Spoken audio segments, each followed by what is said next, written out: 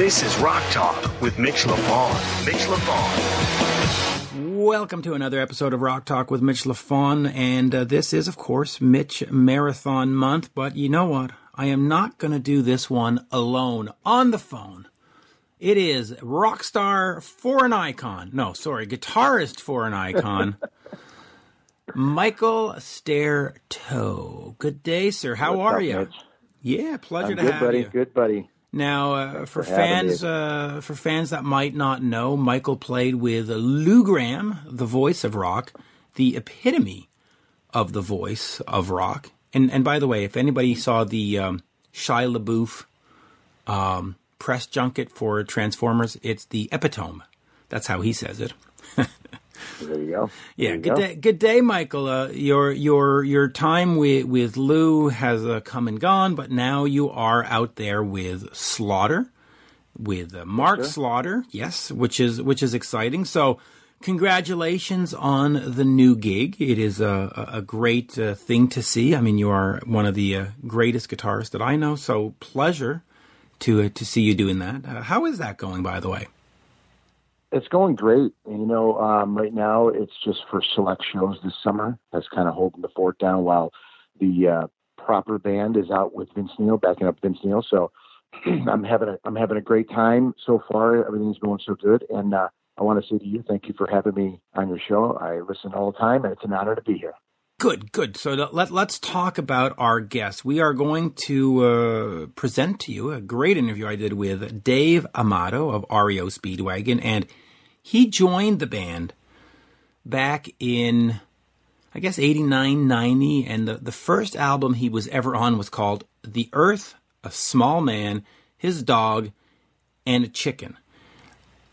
Well, they had to keep the chicken in there, right? Yeah, it's the greatest album title, and if you look at the album cover, what you see on it is the Earth, a small man, his dog, and a chicken, and I believe that's pretty much why they called it that. They liked the artwork and they couldn't come up with a title. Anyway, he's been with them for going on 30 years, and right now he's got a new Les Paul Access Standard guitar from Gibson. And by the way, 30 years with the band, whenever you're the new guy, it doesn't matter how many years you've been with them, you're still the new guy. So I think Dave is still the new guy.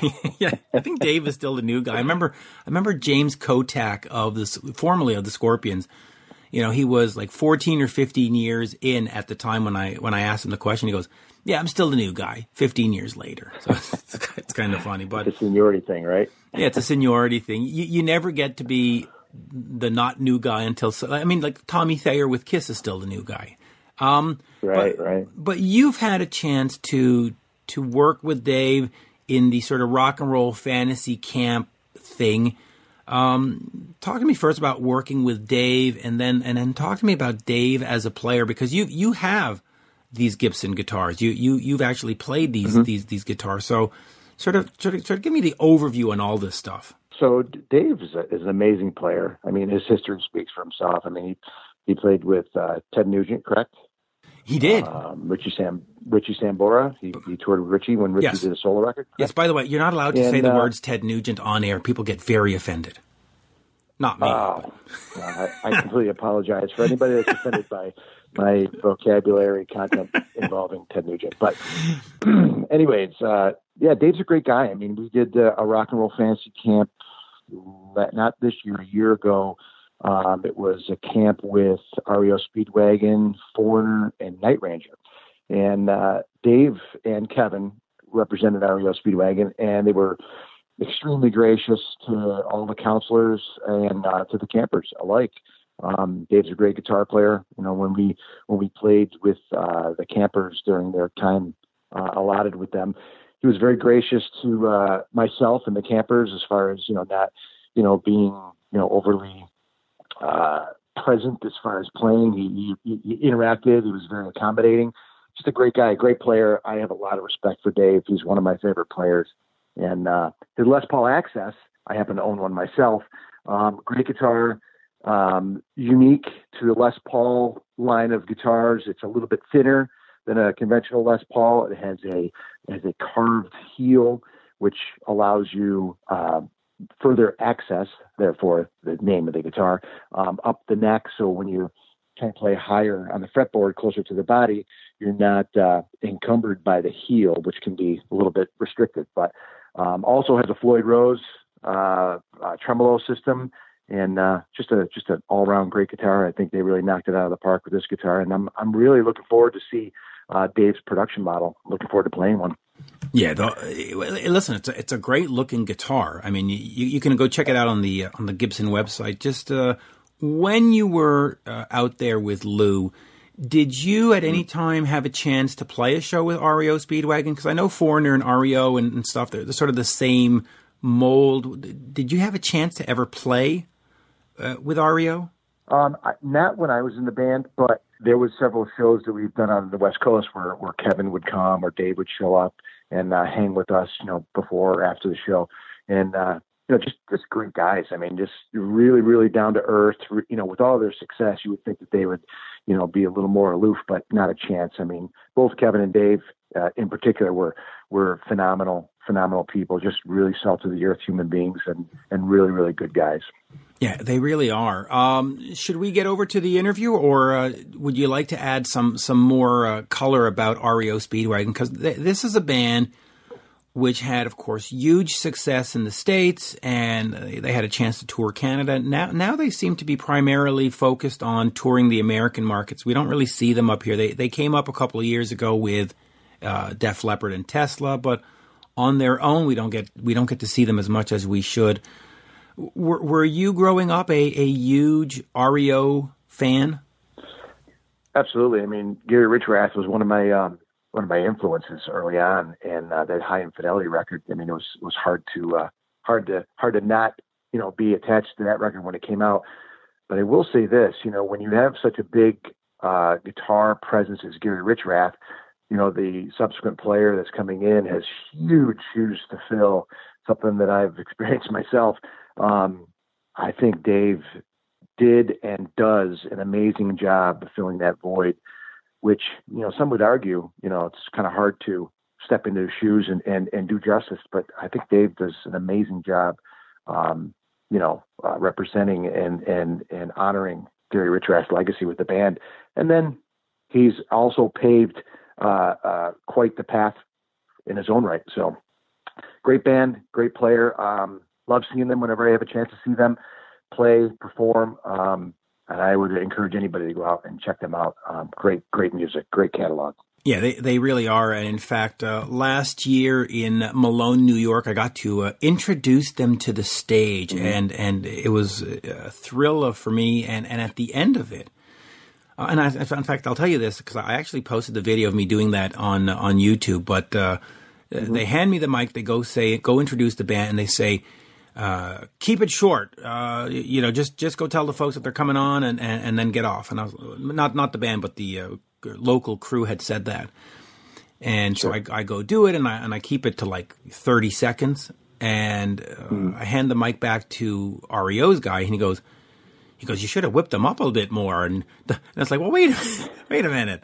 One guy said one thing, and now you're telling me something. Anyway, but then after the show, I'm talking to Kevin, and we're in the dressing room, and it's just filled with all this food, all these chips and breads and fruits and canned goods that nobody touched because they had stuff on their bus, and they didn't really. And Kevin goes, Mitch, you're going to consider this REO Speedwagon grocery shopping. Take whatever you can under your arms and take it back to your car, because we're just going to leave it here, and it'll probably just end up being thrown in the trash. So my wife and I were walking through this state fair with all kinds of pretzels and chips and loaves of breads under our arms and tucked under our shirt. It was the goofiest, because as you know, at state fairs, there's thousands of people, and we're working our way through this crowd, this post-concert crowd with all this, with all these Gatorades and all. It was something anyway. Let us get over, and by the way, I had a chance to meet Dave that night. In fact, everybody in the band, including the manager Tom, just all of them, sweethearts. Can a man say that other men are sweethearts? Is that appropriate? But just sweethearts. Absolutely. Just sweethearts. Absolutely fabulous people. And well, here we go. without further ado, here is the one, the only, and yes, just for you, Steve Brown, the mighty guitarist. The mighty. That's right. I'm going to throw in the mighty guitarist Dave Amato. We are speaking with guitarist Dave Amato from REO Speedwagon, a great band. I saw you last year at the Malone, New York County Fair, and I have to say that show, and in fact, I got to introduce the band that night. That's right. I did. I came out and I got to say, hey, everybody, are you ready for some REO Speedwagon? Your manager, Tom, could not have been nicer. I mean, an incredibly, incredibly nice guy, but pleasure to talk to you again. And today... Well, same here. Thank you. Yeah. Thanks for calling. That's awesome. Yes. So we are going to talk a little bit about REO and a little bit about some of the other stuff, but we are going to focus on this new Dave Amato Les Paul Access Standard Gibson guitar. So a signature guitar for the man, as we say. Talk to me about this guitar and having a chance to work with Gibson and sort of making it to your specifics. And, you know, for the guitar geeks out there, why your guitar? What is it about it? Just everything. Let's go. Well, they Gibson approached me a few years. Well, I've been trying to get a Gibson, a signature model for years because I'm a Gibson freak. I have so many Les Pauls, and they wanted to really kick the Access line, and try to make something new. And I can just kind of go. I want to talk about my first guitar a little bit. It was a one pickup Access that came out about 2 years ago, which made a good splash. Which was just a one pickup with a Floyd Rose and a smaller body Access and with a white ebony neck. But and then we put that out, and which is still out, which you can still get. But now we have a two pickup model, which people kind of want more a choice with the two pickups and all that. So we came out with this two pickup Access model. That's my signature model, which I'm really jazzed about, and it has a Floyd Rose as well. And I wanted to make it kind of like who doesn't like a sunburst Les Paul, a burst? That's the holy grail of all Gibsons. So I want to make it in that color, and I'm from Boston, so we kind of named it Boston Sunset Fade because we kind of took a picture of a sunset, and which was a sunburst finish. And we placed it on the guitar, and it's just beautiful to me. And we picked up this, we found a whole block of wood, which is white ebony, which is really kind of weird, but because ebony is usually dark. But Philip Wharton and I kind of went in together with this, with the new guitar and my first guitar, and he found this white ebony wood, and we said, oh, try it. And I'm like, I thought it'd be too light, but Ned darkened it up a little bit, and it's really, it's a good piece of ebony, and it's really cool, and it just flies. And it's got a Floyd Rose. You can do a lot with a Floyd Rose on it. It's kind of like. Well, yeah, I was going to ask you about that. Talk to me about having the Floyd Rose on there. I mean, that's like standard equipment. You have to have that to be a serious guitar player. Well, yeah, a lot of guys, they either want to switch to something else, maybe a Fender-ish with a bar. But I've always wanted to put a Floyd Rose on a Les Paul. That was really when they first started the Access line. I really approached Gibson because I really loved that concept because you can do so much with it. I love standard Les Pauls as well, and I have a lot of those too. But with a Floyd Rose, it just locks at the bridge and the nut, and it just stays in amazing tune, and you could really have fun with it, so you got the beef of a Les Paul, and then you got the Floyd Rose, which you can, do dive bombs, or in my case, it floats, so you can pull up on it if you want to, hit a harmonic and pull it up, like a Ted Nugent type of thing, hit pull it way up. And it's you can just do so much with it. It's really a lot of fun. You've got of course the selective pickups. A selective switch with the the two pickups. You can do a whole bunch of sounds with it. It's really fun. It's a great machine. Yeah, it really is. And for folks who want to sort of experience it or see it, there is a clip of you up on YouTube playing the Les Paul Access Standard. So just look up Dave Amato Les Paul and you will find that clip. It's a fascinating clip. Now, you mentioned Ted Nugent, and literally about half an hour ago, I recorded an interview with Ted Nugent and producer Tom Werman together. And I think it was the first time they had spoken in over a decade. So it was like this family reunion on the phone. I set that up, and it was quite fascinating. Wow. But yeah, but your name came up, of course. That's great. I haven't talked to Tom in so many years. I love Tom Werman and Ted Nugent. We had such fun together, doing one of Ted's records back in the 80s. Well, that's the one we talked about. We talked about If You Can't Lick 'Em, Lick 'Em, and Lick 'Em. That's right. Right, great album, and it had been 10 years since Tom and Ted had worked together. They had finished an album in '78, and this came out in '88. Right. Talk to me about that album and that experience, because it'll be sort of a nice way to sort of piggyback these two interviews in a sense that they felt on the interview I just did that nobody's heard yet, that technology sort of overtook the process, and it wasn't a pure Ted album as Cat Scratch Fever was or Live Gonzo. What was your experience working with them, and also what was your experience working with a producer like Tom Werman? You look at Cheap Trick, you look at Motley Crue, you look at Stay Hungry by Twisted Sister, undeniable production credits.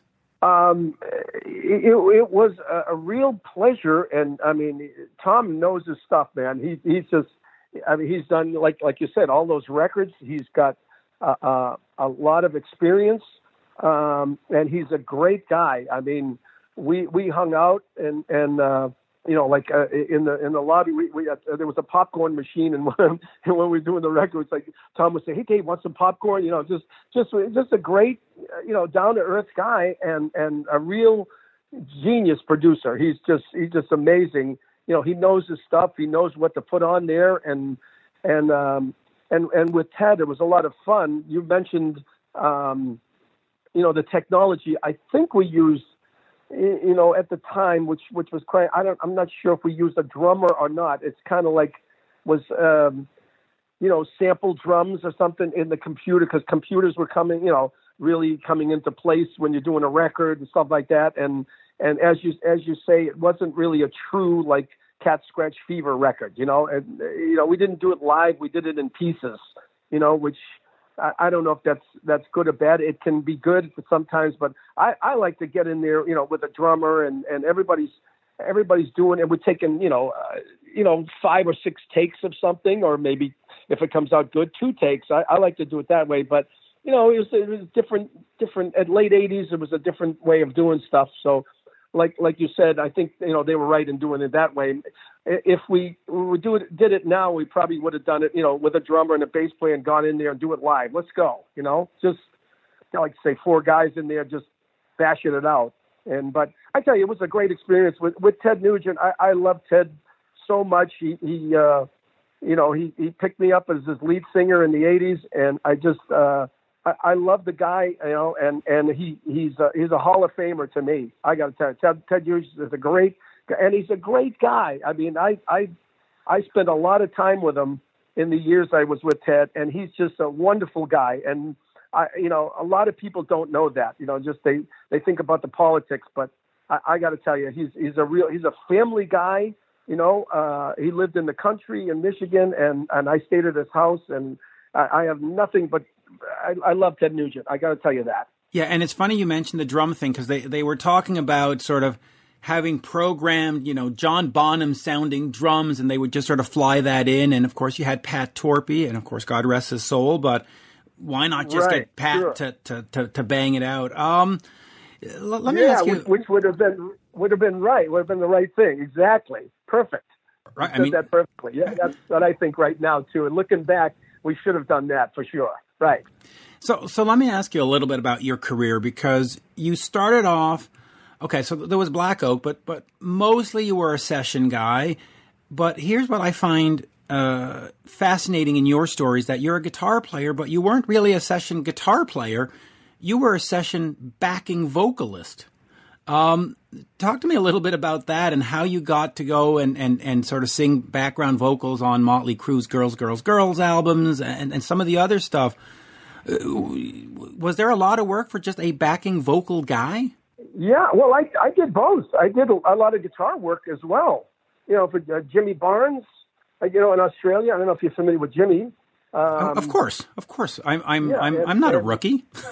I know Jimmy. No, Yeah. I didn't mean it that way. No. It's been a long time since I've been with Jimmy. That was the 80s. Yeah, I did a lot of stuff with, Jimmy Barnes. With Jonathan Cain called me one time. It just says, you're talking about guitar session. Jonathan Cain called me one time, says, I've got this guy from Australia, which was Jimmy, that came into town. And he said, I've got a couple of songs I'm writing for him, and I want you to play guitar. So it was Jonathan Cain, myself, Tony Brock from the Babies on drums, and Randy Jackson from American Idol on bass. That was in the 80s. So I did a lot of that sessions, but it was actually Tom Werman who was doing Motley Crue, and they needed some background vocals, and the crew loved Ted, and I was Ted's lead singer. So, and Tom knew how I sang, so he says, "Hey Dave, let's do some background vocals on Motley stuff." And the first two songs I sang was Girls, Girls, Girls, and Wild Side. And then wow, talk about great album. I know. Yeah, that was the first two songs. Wow. So I was pretty much bleeding after that session in one day. I couldn't even talk after that session. But Nikki Sixx took a liking to me, and I even continued on to do. I think I got called for the Dr. Feelgood record, but I was on tour with REO. I couldn't do that. But I did do Decade of Decadence after that, and Nikki would call me for the demos. I would go in and just sing, and I think some of the demos got on the record, I believe. Really? So, that's interesting, because they only did, and I'm going off of memory here, but 2 or 3 new songs for that. They did Primal Scream. So are you on Primal Scream? Yes, that's me and Tommy Lee singing backgrounds on Primal Scream. That's correct. Okay, now right. you have just gone up about 18 notches in my estimation of you, because Primal Scream is by far my favorite Motley Crue song, and when they do greatest hits, really? I love that song, and the greatest hits always has like 2 new songs, and they're always sort of throwaways, and you go, all right, well, thanks for putting them out, but that song that's Motley Crue right there. I mean, that is, and that's you singing some backgrounds on some BVs, as we say. Wow. That's Tommy Lee and I singing, scream, shout, all that background stuff, Wow. And I think I sang in some of the verses. There's a harmony part below Vince, and I think that's me. I know that's me. Wow. So I haven't heard that song in a long time, but yeah, that was I did Primal Scream, and I can't remember some of the other. Those new cuts that you're talking about, I can't remember what they were, but I do remember Primal Scream for sure. Oh, that's great. And of course, then fans will enjoy this. In concert, Motley Crue uses samples for the background vocals, and that's not a known fact. We're not breaking confidence here. So that means that every time we went to a concert and we saw Primal Scream, we heard you. That's. I think so too, because I saw it on. I don't know, maybe Access or something, and I was listening. I'm like, I think that's me on there or something. It is a surprise. They trigger background vocals, and that's not a secret. Nikki has spoken about that publicly. It's not a big deal. But let me just. You mentioned the Jimmy Barnes album, which is called Freight Train Heart, and for folks that haven't heard it, listen to this lineup. You've got Tony Brock of the Babies, John Ferris of INXS, Neil Sean, you've got Randy, as you mentioned, Huey Lewis, yourself, David Glenn Isley. I mean, holy mackerel, that's not just a record. That's an all-star cast right there. So talk to me about, just real quick, working with Jimmy, because he's one of these guys that if you go to Australia, he's as big as, Bruce Springsteen.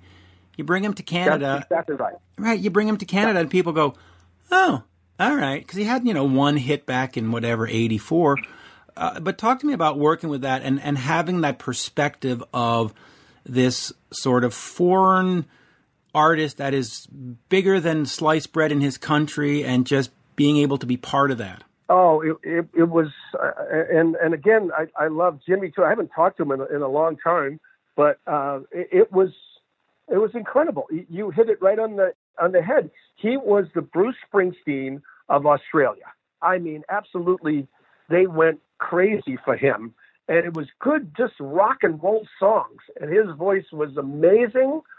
And again, I got that gig from Jonathan Cain doing that first session in America because he came over and Jonathan had those songs, and I think it was Working Class Man was hit over there that was written by Jonathan Cain, and I ended up going over there in I forget 85 maybe, something like that. Yeah, well, the album came out in 87, and I will add this too.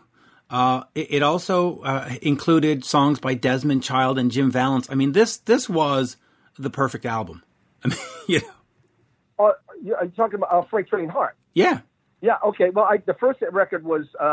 For the Working Class Man. Sorry. Yeah, in 85. For the Working Class Man. Yeah, that was Jonathan's song. That was the first time I went over there. So I played on this song.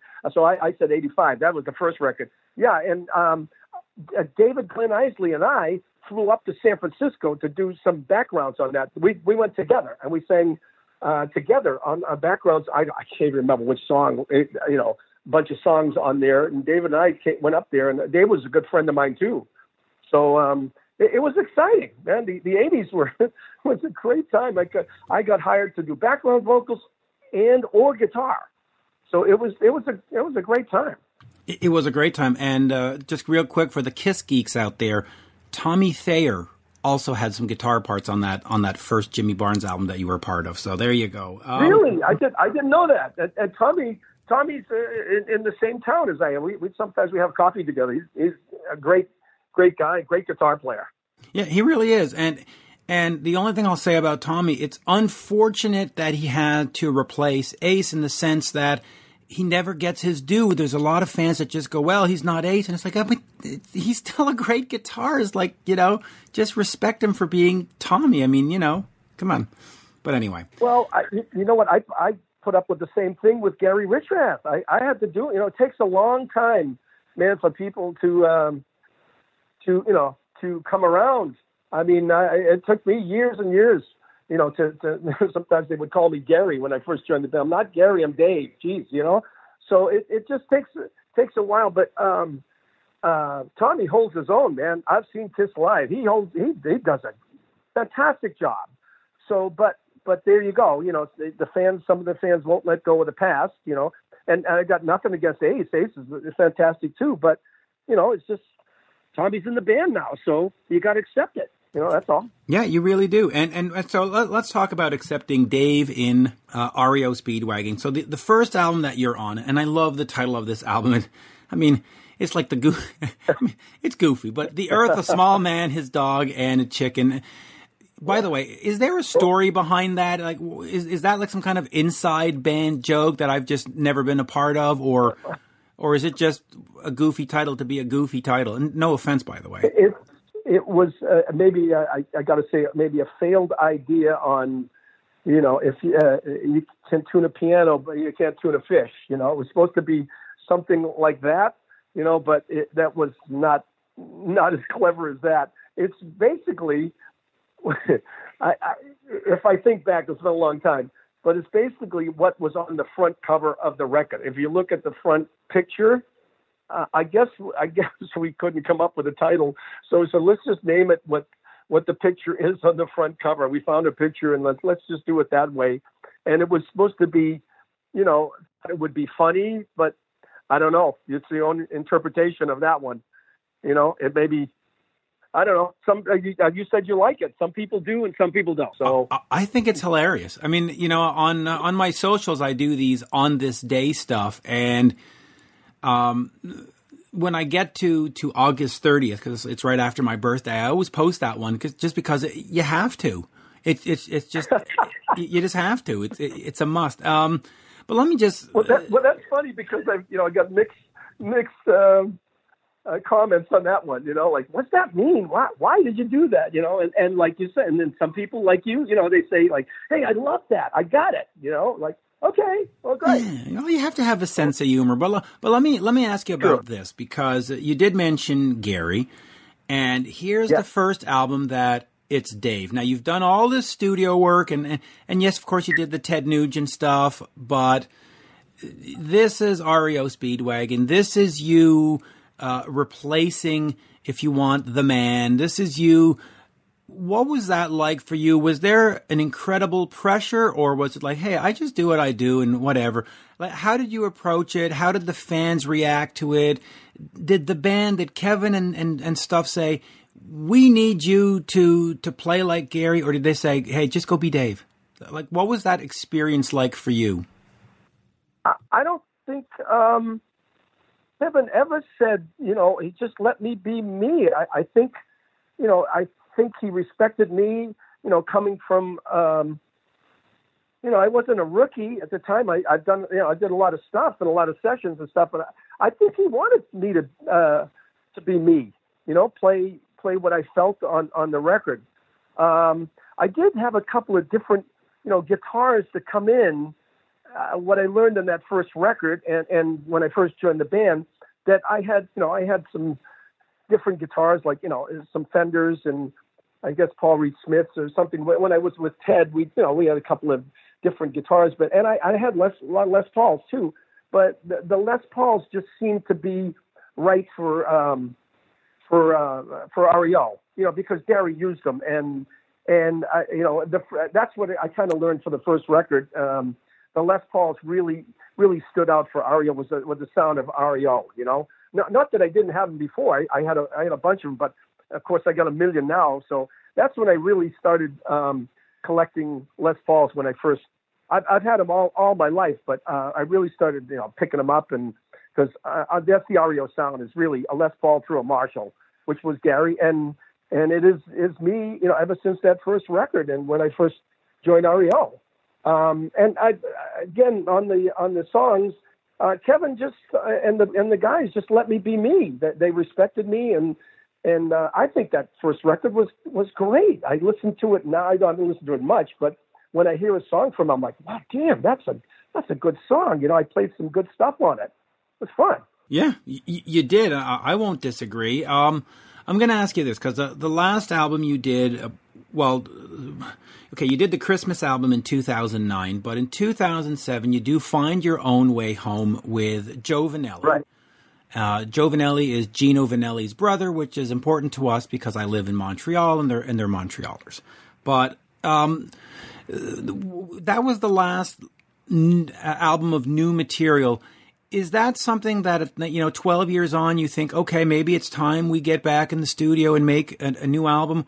Or are you more of the point of view of, hey, you know what? We can go do 75 minutes of our greatest hits. That's what fans want to hear. Why go through the rigmarole of coming up with material and getting a producer and blah, blah, blah? What's your sort of take on new music? That's a tough one. I'd love to do some new music, but it is, as you well know, I mean, look, Aerosmith hasn't done a record, right? And when's the last Aerosmith record? Just for example, 2012 or something? Music from Another Dimension. Yeah, it's been, when was that? 2011 maybe, right? 11, 12, yeah, okay. So, you got all your babies, you write these songs and you put your heart and soul into it, and you spend, a fair amount of money. I don't think you spend as much as you used to, but and the radios, they won't play new. They still play the 80s hits, which are great for touring. But if you have a good record and somebody, or a song, and somebody spots it, why wouldn't you play it? I mean, okay, play an old one and say, hey, look, REO, this is REO's, you heard this track a million times, but they went in the studio and they got a new song. How about listening to this? But nobody will play it anymore. So there's not an avenue to play it, or, everything is so fast on the internet now that, you just buy a 99-cent, download or whatever, and then you give it to your friends, and you don't recoup your money or anything. It's just a different world out there. So I think that's what all of us are saying. So, I mean, we're a classic rock band, and we're lucky enough to have all these hits and play, and and the people enjoy it. So I guess we're just happy to do that. But I mean, I would like to do some more music myself. Maybe like a couple of songs or something, throw it out there and see what happens. But it is frustrating because I think Kevin's a little frustrated with it because there's not a good avenue to go. So you really put your heart and soul into it, and it doesn't go anywhere. And it's disappointing because Find Your Own Way Home was a great album. I mean, that was as good as anything REO Speedwagon's ever done. It was great music. It was great packaging. You had the high infidelity live bonus CD. I mean, just everything a fan could want was there. And anyway, it's unfortunate. And I looked it up, by the way. Music from Another Dimension was 2012, as you said, but 2012, right? I mean, I just used that for example. I mean, look at that. Aerosmith is not. They're not making any records anymore. You know what I mean? It's just what you said. It's disappointing. It's the music business has really changed. Well, I'll tell you what bothers me about this is, and I'm just going to use Hair Nation on Sirius XM as an example. They will play all the hits from these bands from the 80s. But they won't play any of their new music. And I can understand, okay, you're driving in your car, it's 3 o'clock in the afternoon, you want to hear We're Not Gonna Take It. I get it. But why not, on Sunday afternoon at 3 o'clock, just have a show of an hour of the best new music from your 80s artists? Or, 2 for Tuesday, here's the old classic and here's a new... Because you could put some new Bon Jovi out there. You could put some new Twisted out there. You could put some new REO Speed. And they just don't. And it's such a lost opportunity. And I really think that why not, 3 o'clock on a Sunday afternoon, give people an hour of the new songs from those bands, new Poison, new Bon Jovi, new REO. But they don't. And it's like, why? Come on. It helps everybody if these bands keep going. If you could figure that I mean, I totally agree with what you're saying. If you could figure that out, get it going. I mean, because that's a fantastic idea. Then we would have, incentive to go in there and throw it out there and see what the people like. I mean, why not? I mean, we're touring, and I tell you, we're still pulling crowds in better than ever, but we just don't have an avenue for new songs. So, I mean, look at 2 or 3 years ago, Styx had a brand new record. Styx, I don't know how much it sold, but it was a real great record, and it just, I don't know, just dies on the vine. Yeah. I mean, they probably sold a little bit, but not, where was it played? Who knows, And even, I got to say, even for interviews, when I do interviews, you usually get on the phone to talk about the new album, the new tour, and I find that fans will write me and say, hey, that was great that you asked them about 1975's album. You're like, really? You don't want to hear about talking about anyway? It's frustrating, but it is what it is. Let me just quickly before we wrap up talk about the classic REO and stuff. You obviously came in later. When you're playing live, like I saw you at the Franklin County Fair in Malone, New York. A great night, by the way. How much of Dave do you try to put into the songs, and how much of okay, I have to respect the classic sound and the classic parts, and the fans want to hear what they know. How much is is there a battle between I want to be Dave and I want to respect the old, or has it just gotten to this happy medium? How do you sort of approach the older material? That's a wonderful question. I just, even from day one, I wanted to honor what Gary did, on, let's say, Can't Fight This Feeling. The solo, everybody, it's a singing solo, so I have to play it note for note, and I don't mind. I'd be an idiot if I, try to put, some as I was saying, stupid, some finger tapping on it or something, something like crazy on there. People go, "What's he playing?" That would just hurt myself, So I tip my hat to the classics, But on a song like, I pick my spots. Like on a song like "Back in the Road," which is Bruce Hall's song, there wasn't really memorable licks there. Sing along licks like "Can't Fight This Feeling" or "Keep on Loving You" or something. I play those, try to play those to the T. But on "Back in the Road," I can stretch out a little bit. It was just and that's all it was. It's kind of a rhythm thing. But all the solos that Gary did was he just kind of, was winging it. So I can put me on those songs or like "Golden Country," or which was an old song that they did way back when. It wasn't any memorable licks that Gary was just riffing. So I can put me on those songs. Versus some of the, traditional ones that Gary had, like sing-along solos, mostly on the ballads. They were really carved out solos. So, I'd just be shooting myself in the foot if I didn't honor those.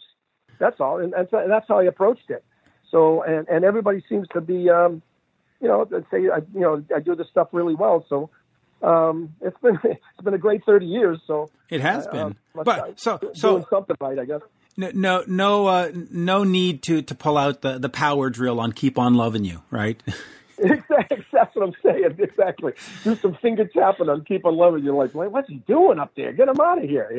No. Take out the bow. Do a Vinnie Vincent or a Jimmy Page bow. Anyway, Jimmy Page bow. Yeah, I go, what's wrong with this guy? Exactly. Oh my Lord. And then I'll finish on this. You are of course a lead guitarist, and we have talked about the backing vocals. How important do you think it was in you getting the position with REO Speedwagon that not only you could bring the guitar in, but you could be a great backing vocalist? Because the band and its harmonies and it's all part of the package. So how important was that in you being chosen, that you were sort of the full package? Well, I mean, I'd have to, give myself a pat in the back or something. It sounds like, I mean, I've always done high harmonies in every, like the Paul McCartney, I can do high harmonies. That's why I got hired for so many gigs, because I can sing high. And it just happened. I just happened to fit into that slot with REO. It makes it really easy as far as singing is concerned. Kevin's in the middle, does the lead vocals. Bruce has a little bit lower voice, so he can take the bottom.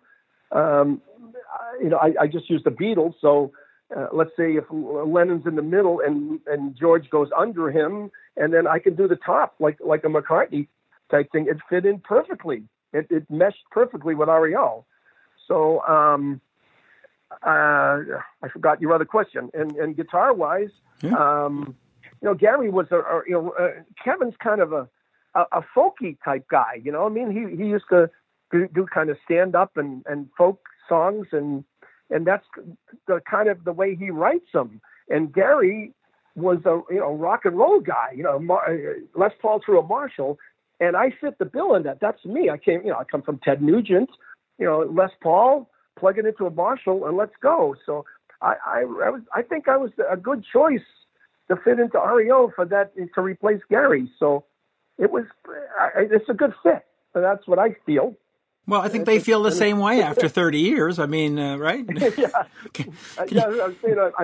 maybe do something right, because I'm still there, and no complaints, I guess. Right. I mean, can you imagine Kevin waking up tomorrow and going, I think we made a mistake. It's been anyway. The Dave Amato Les Paul Access Standard Boston Sunset Fade, I should say, from Gibson Guitar is out. Certainly something that should be checked out and purchased. Dave, absolute pleasure meeting all of you guys last year. Just terrific time, and your manager Tom, just absolutely terrific. And well, thank you for today. We have a great organization, man.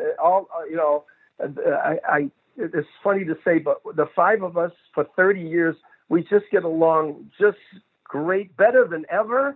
and Tom Consolo is our manager, and he's, we're all family. I think that's the best thing they say about REO Speedwagon. You guys are smiling on stage, and it shows in the music, and it's true. We're all friends. We ride on the same bus. There's no separate buses, anything like that. Never have been, and it's a great organization. We hopefully would go down the road and keep going for another 30 years.